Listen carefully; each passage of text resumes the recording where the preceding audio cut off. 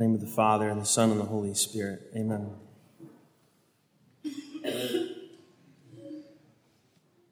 In the Gospels, we have 3 episodes of our Lord healing a blind man or blind men on the way into or out of Jericho. In the Gospel of St. Luke, chapter 18, our Lord is on his way in to Jericho. There's one man. When the man heard the multitude passing by, he asked, "What does this mean?" People told him that it was Jesus of Nazareth who was walking by. And so he started crying out, "Jesus, Son of David, have mercy on me." They rebuked him. He cried out all the more. And then Jesus commanded that the man be brought to him. And then he was cured. In Matthew's Gospel, chapter 20, which matches very closely what we're reading in St. Mark these weeks. So last week in St. Mark, we read our Lord teaching them about what it means to be great and to be a servant, because James and John had asked to be at our Lord's right and left in the kingdom. That's what precedes this story of Jesus on the way out of Jericho in Mark 10, as we heard today. It also precedes this story of Jesus healing the 2 men on the way out of Jericho in Matthew 20. 2 men sitting by the wayside, they heard that Jesus passed by. They cried out, saying, "O Lord, Son of David, have mercy on us." They were rebuked. They only cried out all the more. And then Jesus stood and called them. "What do you want me to do?" They asked him that their eyes be opened. And having compassion on them, Jesus touched their eyes. They immediately saw and followed him. Now, St. Augustine, Venerable Bede, Origen comment on these healings of blind men and contend that what's in Luke's gospel is a different event, different healing, different person. St. Matthew and St. Mark may very well be talking about the same event. They're just highlighting different details. Matthew recounts that there's 2 men. St. Mark, in one of those unique moments when St. Mark's gospel has a detail unique to him, knows the name and wants us to know the name of the one man who is that much more energetic in meeting Christ. The son of Timaeus. Timaeus means to honor. So son of is Bar, right? So Bar Timaeus is this one singular blind man that St. Mark highlights. He heard that it was Jesus and began to cry out. Prior to that, they were begging on the side of the road. He was rebuked, cried out all the more, "Son of David, have mercy on me." Jesus, standing still, commanded him to be called. They called the blind man.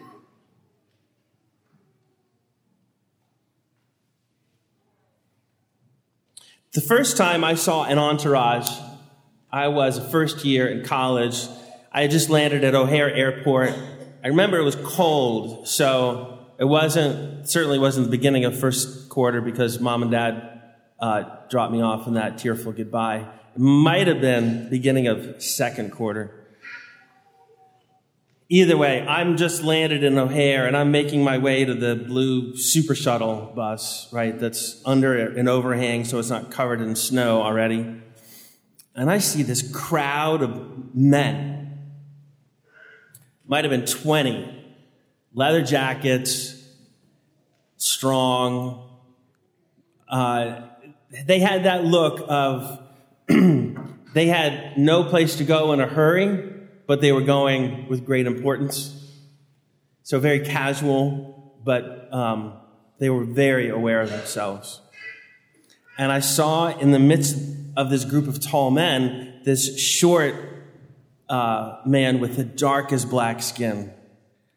And I walked up to one of the guys who was on the outer edge of the entourage, and I said, "Pardon me, is that Pele?" And he said, "Yeah, he is. Do you want to meet him?"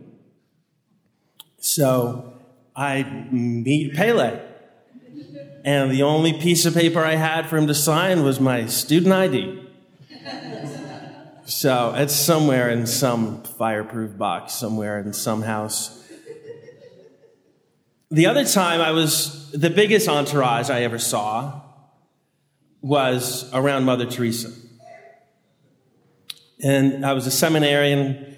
I'm gauging based on what I remember of my thought process at the time. I was not in my first or second year. It was probably third, maybe fourth year. I don't think I was a deacon, but I might have been. Thousands of people. There were literally thousands of people. There had just been a mass in a parish still in Rome proper, but not near the historic center district. And Mother Teresa, after attending the mass, was walking over to the convent where she would visit with her sisters. So the church was packed, but even more packed was the sidewalk and the lawn and the street in between the church and the convent. And it wasn't, it was the distance from, here to your coffee and donuts. And I remember being, as close to Mother as almost I am to the microphone right there. And I remember thinking to myself, all right, this is your only chance. You're either going to be able to say for the rest of your life that you touched Mother Teresa, or you're going to have to admit for the rest of your life that you could have, but you didn't. Or maybe you're going to have to confess for the rest of your life that you once lunged and grabbed Mother Teresa. So I'm just going to watch. And there was no movement of individual movement of humanity. Just the whole crowd was just simply hovering, right? And somehow she managed to get through the crowd.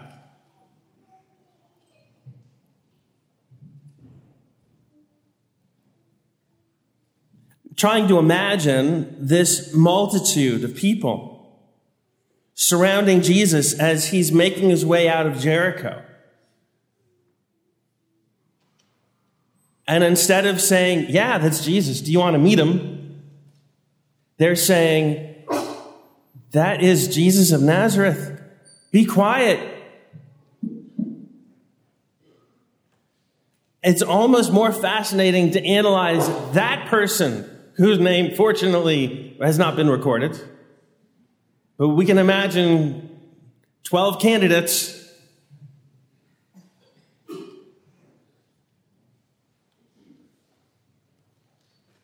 And God bless Bartimaeus. He was ready to go.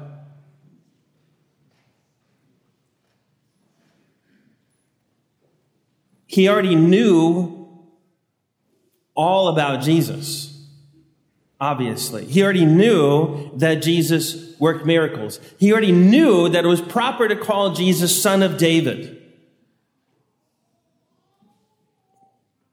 He already knew what it meant that expectations were he was going to fulfill the prophecy, to be the Son of David who would rule forever.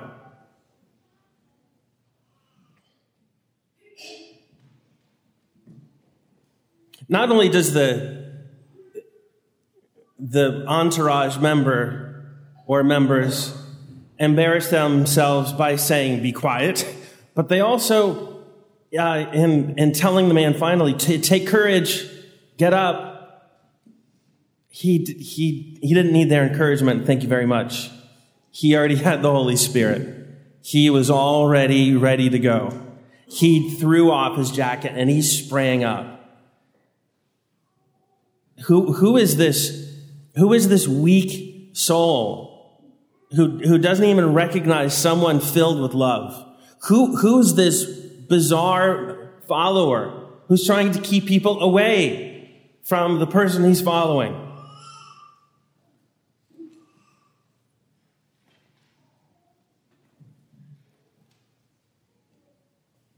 And they come in a variety. They come in the worst variety of those people who represent the church, who believe all the teachings of the church, or enough of them. But they don't believe that teaching the faith helps people. They think it only burdens them. Therefore, they actively discourage the teaching of the faith, thinking that by keeping people ignorant will help them get to heaven. I didn't make this up. Cardinal Ratzinger talked about it in a speech in St. Louis back in the last millennium. Much more dangerous than those who don't believe the faith anymore are those who believe it, but think it ought to be kept under wraps. Because they can easily convince you that they are a believer and they are one of you. Whether they wear black or magenta or cardinal red. But in fact, they're trying to undermine the whole process. It's a beautiful speech by Cardinal Ratzinger about that. That's one variety. There's another variety. And it looks like you and me, where we believe in our Lord, but where it takes so much effort to believe that we despair of thinking that anybody else who's even further away would overcome all the obstacles to want to be part of the church. And so we don't extend the invitation. Or we sort of roll our eyes about how difficult it is to be Christian, to be in the church, to be Catholic, or how much of an inconvenience it is to abstain from meat or do some other penance on Fridays, or always go to church on Sundays. We're in effect discouraging people from meeting Jesus.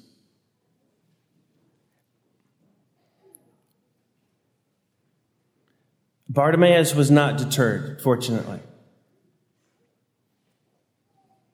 He didn't even need to forgive the people who were interfering with him. He already loves them because he's already filled with the Holy Spirit. Instead of their being his conduit to Jesus, he's going to be the one who draws them more deeply in love with our Lord.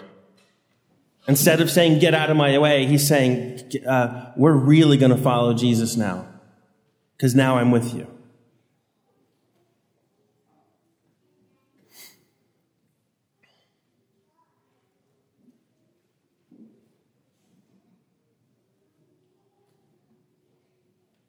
When we take a long moment, it's good to be a little quiet after Mass. Don't worry, there's plenty of coffee and there are plenty of donuts. They probably won't run out. Usually the leftovers show up back in the sacristy for the altar boys after the noon Mass. They never make it to the priest sacristy, but the extra donuts always make it to the altar boys sacristy. I'm not complaining, though.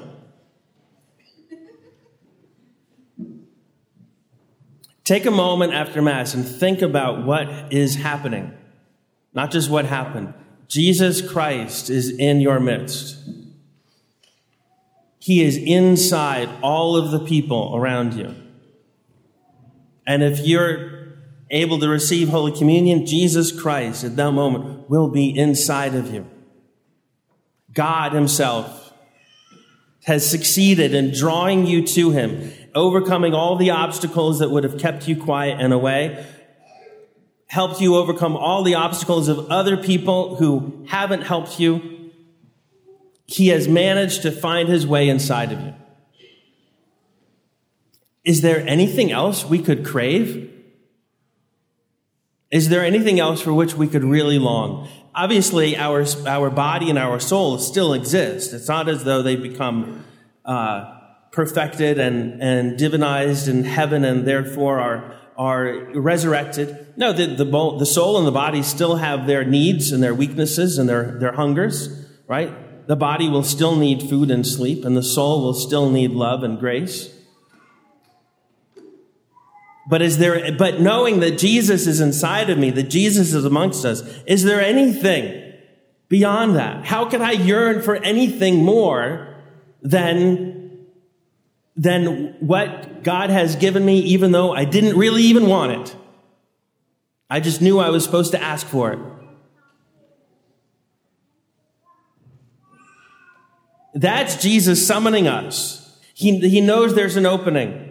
For some, it's a weak Jesus, Son of David, have mercy on me. And others, it's with their full throats, Jesus, have mercy on me.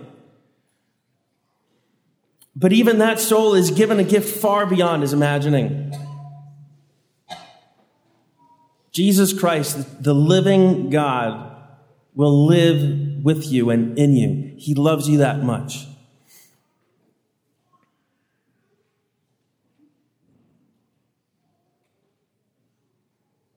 And so while we either ignore or vanquish those who are impeding souls to Christ, we ask for that spirit of Bartimaeus to be undeterred,